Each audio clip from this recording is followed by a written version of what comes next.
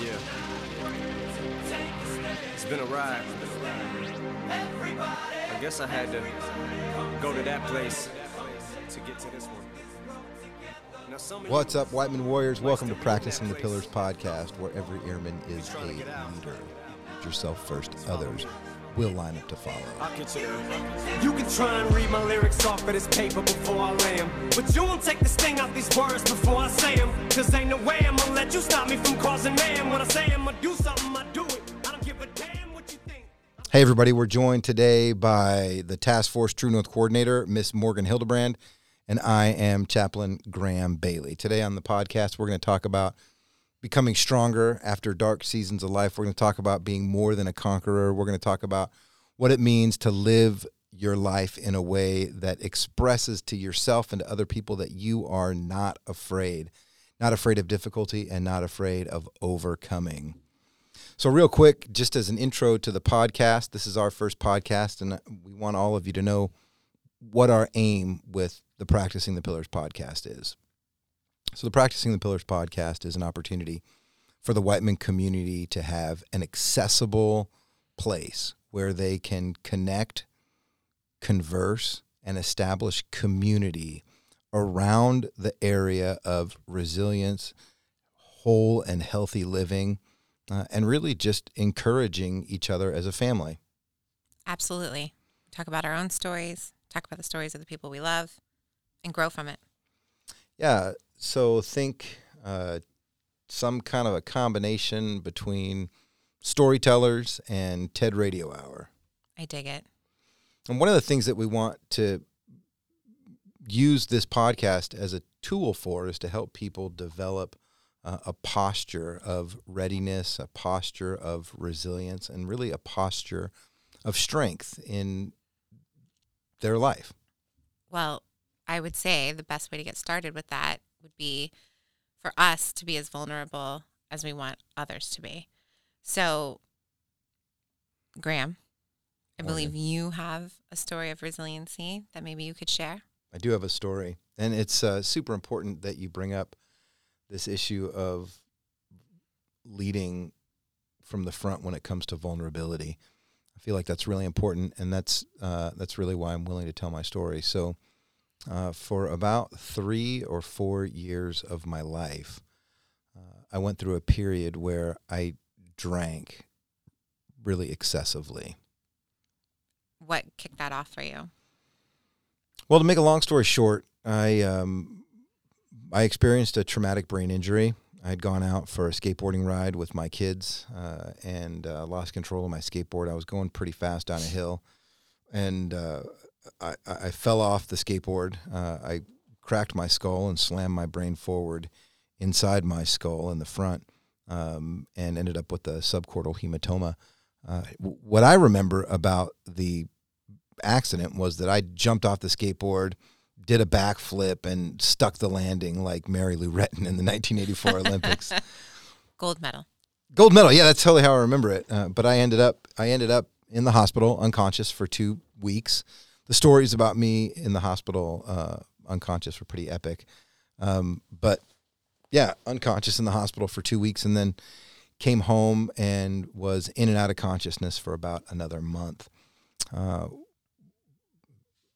While I was in the hospital, they had to do some things to manage the bleeding on my brain, and they had to give me some medicine. Then that medicine then affected my brain's ability to produce the sleep hormone melatonin, which helps you fall asleep at night.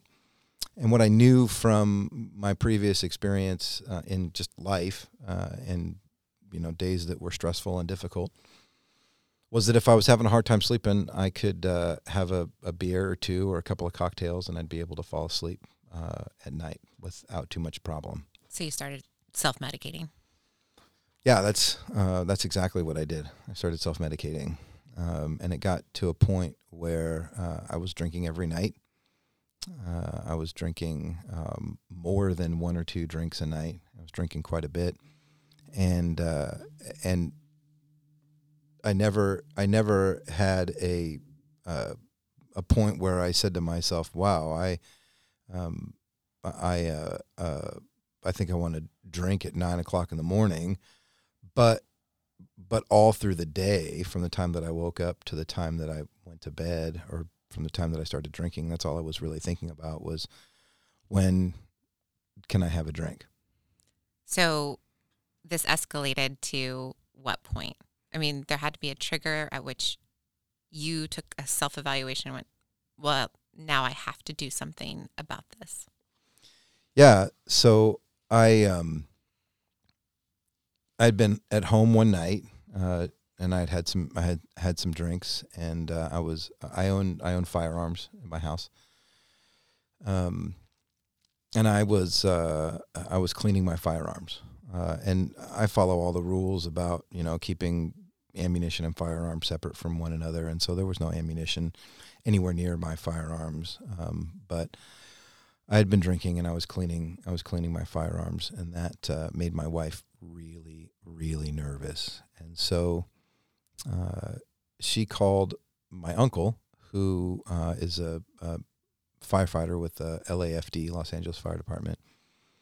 And the next day he gave me a call, and she called him sort of to say, hey, can you just talk to Graham and get him to wake up, snap out of it. Mm-hmm. And so he called me, and he started asking me all kinds of questions about, firearm safety in the house, and can you find a different place to store your guns, and these sorts of things. And I'm listening to him talk, and I'm having this conversation in the back of my mind where I'm like, I understand, John is asking me questions because he cares about me, but he really doesn't know what the issue is. And so I just cut him off, and I interrupted him, and I said, John, the problem is not firearms safety in my house. I follow all the rules. The problem is that I'm drinking every single day, and I had been drinking yesterday when I was cleaning my firearms. So you had to admit. Yeah. There were concerns that your wife had. Yeah, no, so it was a valid concern. It was an appropriate concern. It was 100% spot on. But it wasn't really until that moment when I was confronted by my uncle, somebody that I trusted, and somebody who I looked up to, was asking me these questions, and I just thought to myself, God, I'm just sick of this. I mean, I could tell him, I could go through the motions and say, yeah, John, thanks, great, copy all. I'll take your advice and do something different with the firearms in my house, but something just happened in that moment where I'm like, enough, no more BS. This is the problem. Mm-hmm. And I wasn't even really expecting to do that at that moment, because I previously had been really guarded with my uncle. But I did it, and then I heard myself say it, and I was like, well, it was like an outer body experience where I watched myself talking. And I told myself while I was outside of myself, get that idiot some help. So you go to get help? Yeah, it's funny because I'd gone to see somebody before, and it kind of went like this: wah wah wah wah wah wah wah wah wah wah wah. This person just did not connect with me at all, and I thought to myself, when I was talking to this person before, I thought, this person is telling me all kinds of stuff that I already know, giving me all the answers that I already have, and trying to give to me what I give to everybody else, which is, help, counseling, advice, all that good stuff. And so the first time that I'd gone and seen this person, they just, and I don't know how to say it without sounding mean. I just this person looks and talks and acts like what you would think a counselor, quote, air quote, counselor would look and talk like. And I just wasn't interested. I just didn't want to sit there and listen to this person tell me all this stuff that I already knew. But that's because I was angry, and I had been dealing with lots of emotional baggage 3 years in a row.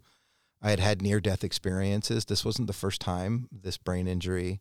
The year before that, I had been involved in a pretty bad motorcycle accident. And the year before that, I had fallen off my roof and broken my back, and just. So you're just like a glutton for punishment. Yeah, for whatever reason, 3 years in a row, I nearly died. And so I had all this emotional baggage of like thinking about my own mortality. And of course I had done all kinds of like thinking and reading about that. And I just, the first time I went and talked to somebody, all of that anger and frustration, and pride, thinking that I knew better or whatever, it just served to isolate me, and I didn't listen at all. So, do you go to a different counselor at that point? Yeah. So it's really funny. I didn't initially, right? I didn't. I let my stereotypes get in the way of me seeking help. I let my own stuff serve as a way of keeping me isolated and alone longer. But then I have this outer body experience where I see myself talking to my uncle, and I hear the words that are coming out of my mouth, and I'm like, go do something. And so I just decide that I'm going to go and I'm going to actually commit to this process. And the craziest thing happened. It was not at all what I expected, because I was partially expecting that the second time to go and talk to somebody was going to be the same as it was before, but this time I was just going to have to suck it up and listen. Mm-hmm. So I call and I make an appointment, and really the appointment was for family counseling. I mean, I had not been diagnosed with anything, and I had never had any, alcohol-related incidents, but I knew that I needed to go and talk because this was affecting my family. So I go to this counselor, and I get there, and you're not going to believe. So I get there, and I pull up to the counselor's office, and I'm expecting it to be the same as it ever was, right? It's going to be the same as it had always been, and I'm just going to have to suck it up. But I get there, and I pull in, and the first thing I see is in the driveway, there's this black Dodge Ram truck. And I'm like, surely this isn't my counselor's car, but there's no other cars in the parking lot. I go in, and I kid you not, the dude that was my counselor, and at first I thought maybe he was like the receptionist, but no, this was my counselor. Or maybe I thought he was a dude that was like leaving his counseling appointment, right? But no, this was my counselor, and I'm not kidding you. The guy was a doppelganger of Sam Elliott. Do you know? Yes, do you know who Sam who Elliott is? about. Yeah, Sam Elliott's the Ghost Rider, yeah, and he's in Gettysburg. And Gettysburg is a Christmas tradition at my house. Every year at Christmas, I watch Gettysburg. I'm not really sure why that's a Christmas tradition, but it To absolutely. each their own. I mean, we can take this land, we've got to take that hill, I just love it. Like, and Sam's got that deep voice, and I'm sitting there, and I'm having this conversation, and I'm like, I can't believe it, because Sam Elliott is looking at me and talking to me about my life, and it was a blessing that I was not expecting, and on some level I was more into the counseling because this dude was like a dude that I could relate to. And it really, really made a huge difference. So anyway, we start talking. And I had also gone at the same time to see a nutritionist. So I've got somebody talking to me about my relationship with like my mortality, and the experiences that I had previously had, and he's talking to me about my relationship with the people in my family and in my home, and I'm also talking to a nutritionist who's getting me on some pretty good supplements to help reproduce melatonin naturally in my own brain, and slowly but surely things start improving at that point, because Graham and the Ghost Rider started doing work together. So before we go any further, I want to take a second, and I like that you are pretty open about the fact that the first person you went to not your person, your stereotypes and your anger and your frustration really clouded your judgment on who that person was going to be and the type of help that you could receive. I mean, you're the expert in the room. Who's this guy? Yeah, that was a thing, and part of it was my pride and my stereotypes, but really, that didn't serve me well, right? Like what I should have done was right away when I realized I wasn't connecting with this initial counselor, go and see somebody else the next week instead of staying isolated for an even longer period of time. Right.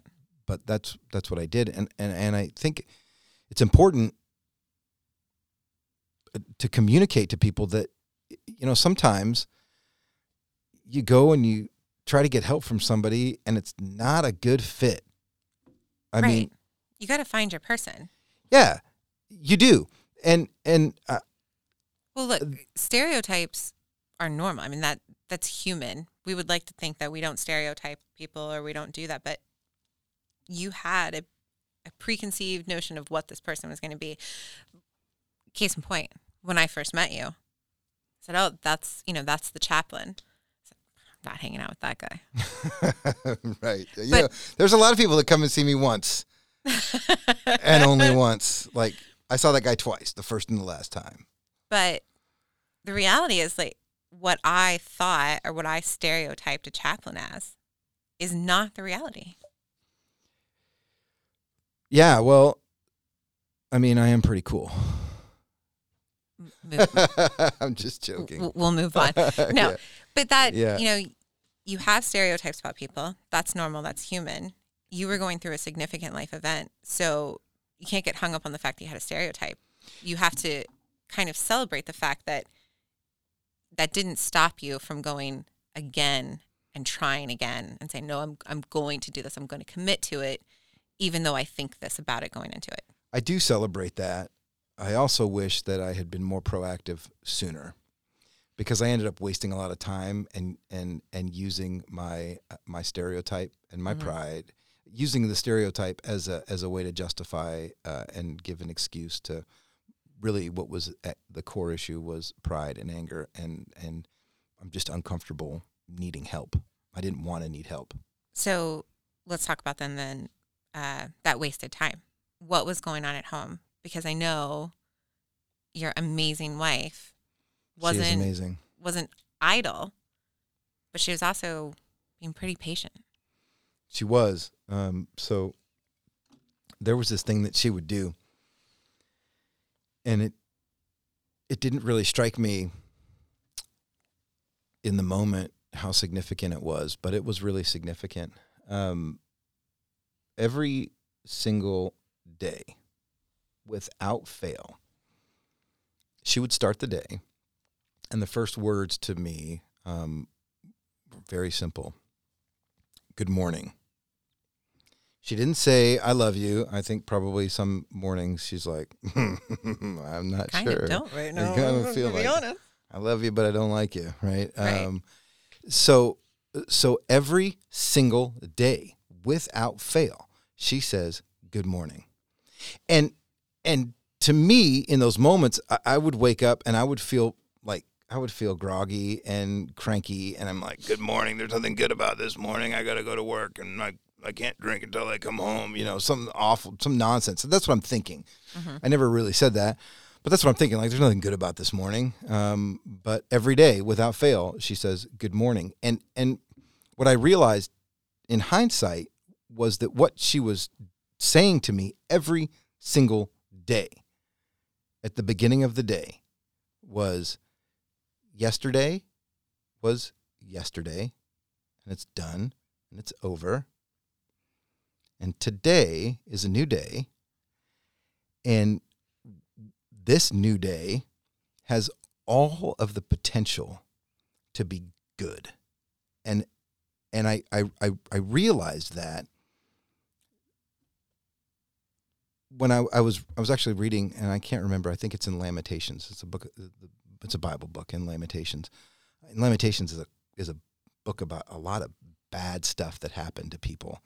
The city, the people that the book is about had been destroyed, and these people are going through awful mess, like post-war, post-traumatic mess, and it's a cry. It's 3 chapters or 4 chapters of just tears, sadness, and sandwiched right in the middle of the Book of Lamentations, that's just all bad.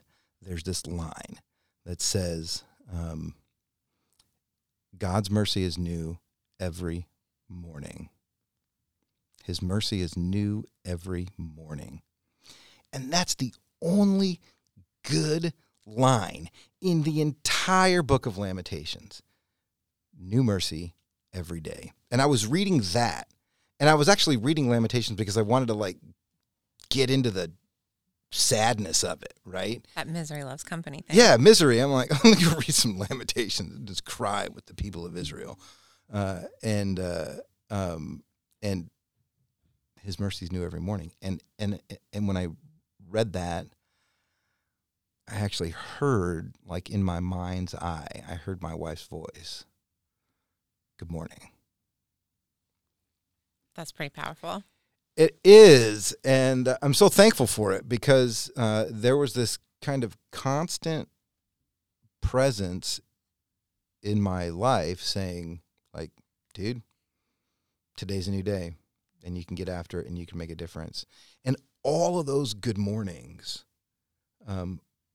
piled on top of each other, this compound effect of good morning, good morning, good morning, ultimately led to a point where I was like, okay, it's time for me to have a good morning again. And off I go. And yeah, there was I think you asked me a question about what stuff was like, right, at home? Right. Yeah. So. Because I feel like through all of this, so she's getting up every morning and saying that to you, but really you have the person that you are closest with in this world recognizing that you have gone through extremely traumatic things over the past few years, not just your most recent injury. Mm-hmm. And as a result, you're struggling emotionally, you're struggling physically. And she's not giving up. Mm-mm. She is going to give you the space and time and patience that you need until you recognize that you got to stay in it. But she's not going to over push, but she's not going to step away and let you do something that ultimately takes you away from them. She's just going to be there with you through it.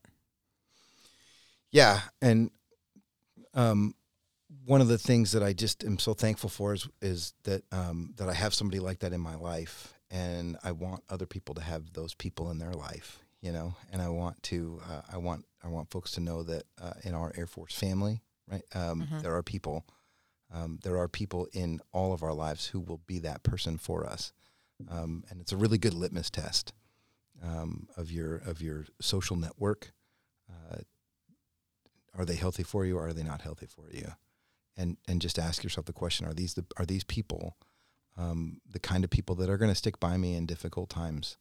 Are these people that are going to speak truth into my life when I don't want to hear it, or are these people that are going to abandon me when things are tough, or just always take my side and be another confirmation bias for my bad behavior, right? Right. And I think it's just important. It's important to check yourself and also check your social network sometimes. Well, and I would also, we talk about celebrate the positive, celebrate good news. I would celebrate the fact that through all of that, you feel or you act in a way that would show you're relatively disconnected. You're not receiving messages. That love is not consistently getting through to you.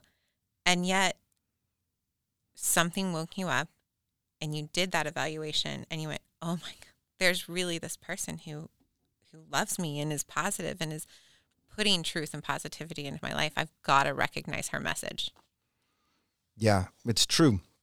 So we were talking one time, I don't remember if you remember this conversation, but I was telling you about my traumatic brain injury, and that one of the things that happened as a result of it was that I lost my sense of smell. Oh, I cannot imagine because food smells so good. How do you? Yeah, I can't imagine that you would want to lose that. I don't miss the smell of food. I don't miss the smell of my teenagers' body odor. I don't miss the smell of my own body odor. In fact, all fair things. I'm very comfortable in the presence of my own rank. But there's two scents that I miss. One scent that I miss is the beach. I can't smell the beach when I go to the beach, and that's like a super bummer. That fresh, salty air. Fresh, salty air. I miss it. So I miss the smell of the beach, and I miss the smell of my wife's hair. Are you kidding with me right now? No, I'm not kidding you. Those are the only two things I miss. I'll tell you, I think that's incredible. That's so sweet and loving, and to be the two things that you miss out on. I mean, yeah, it's pretty incredible. And I realized just what a special thing I have with my family. For a while, I struggled a little bit coming out of that season of drinking. You come out of it, and when you start to get a clear head, you begin to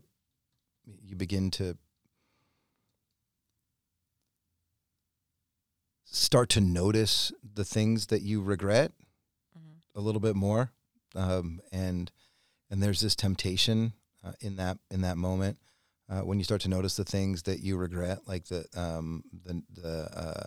opportunities that you missed because you were more concerned with coming home and having a drink than sitting on the couch and enjoying time with the people that you love. You start to feel some regret and some shame and some stuff. And so now, years later, you have time to process that. You know what you miss.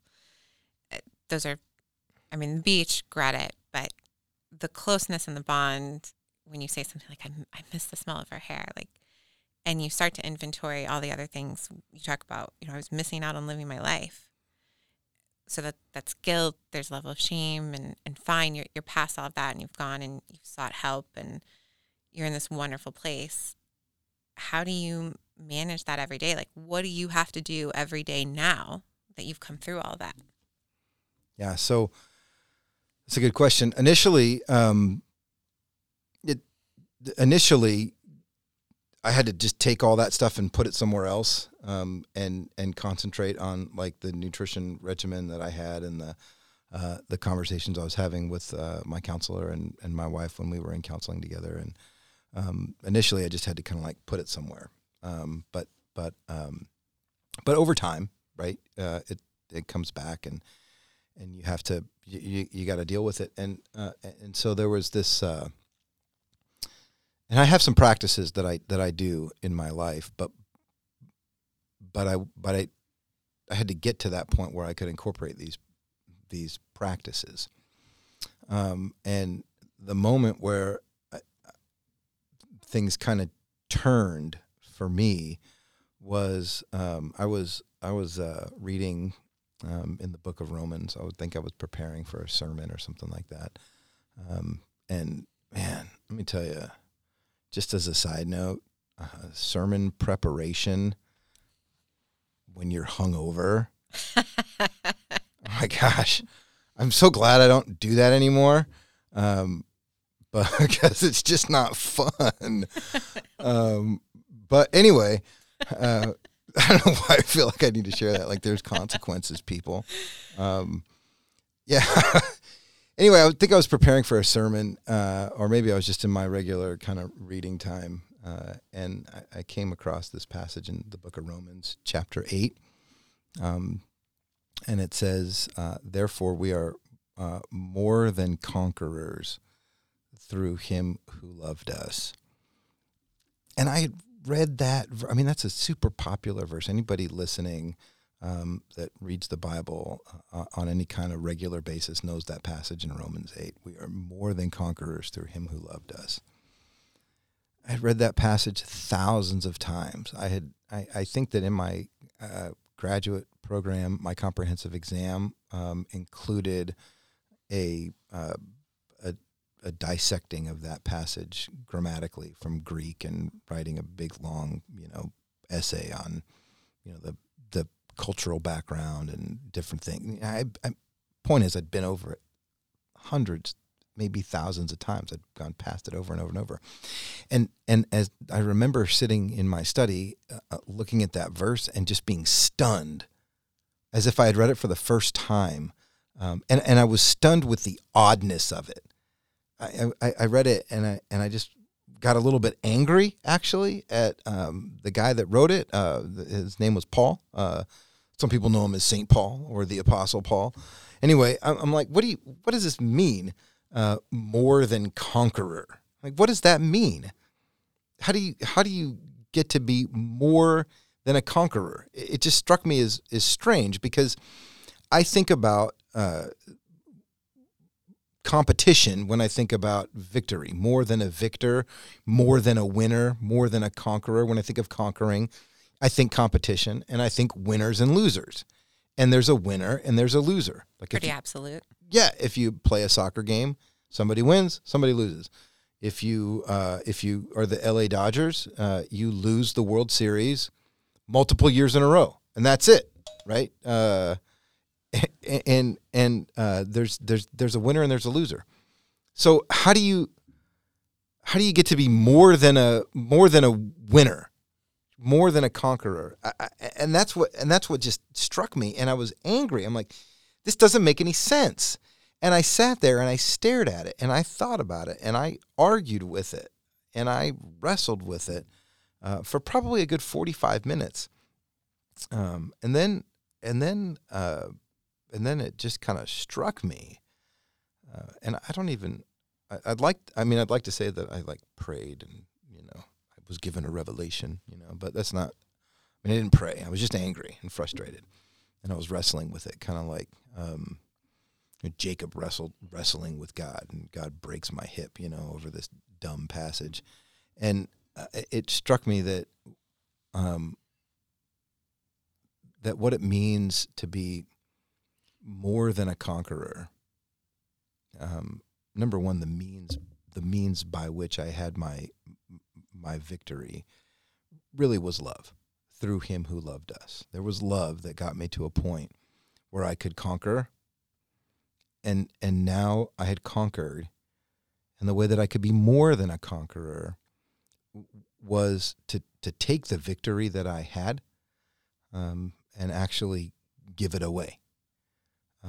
Take the victory and the lessons that I've learned and the love that has so radically changed my life. And no kidding, give it away. So I have a trophy. I'm a winner. I'm a conqueror. I overcame this thing. And I'm taking that trophy and I'm giving it away. And the means by which I give my story away really is love. I really try to love people and love them well.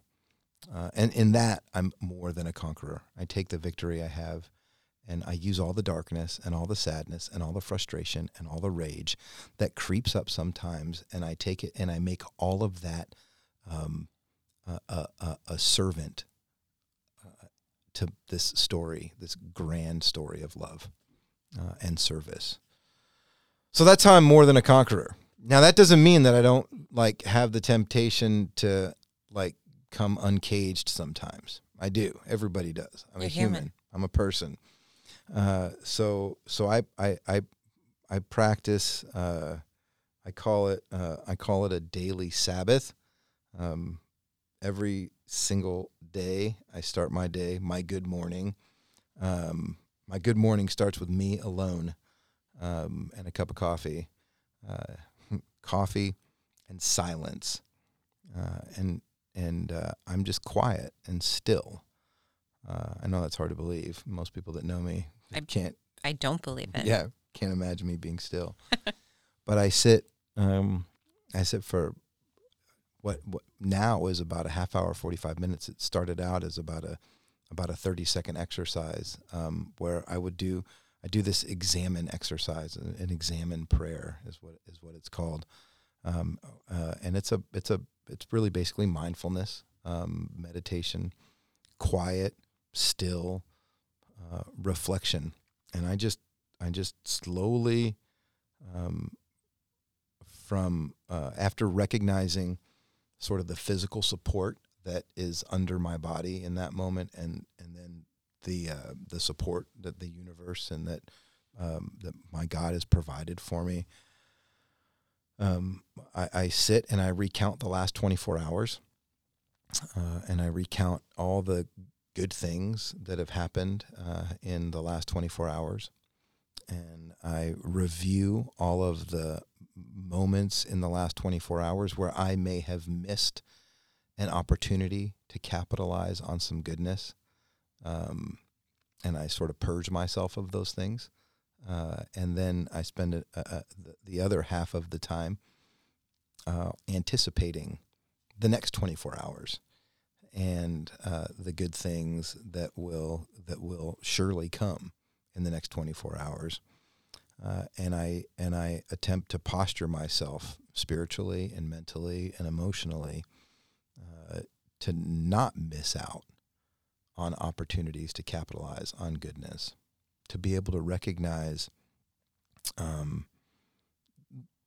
the desirableness in even difficult situations, and to discover goodness in difficulty.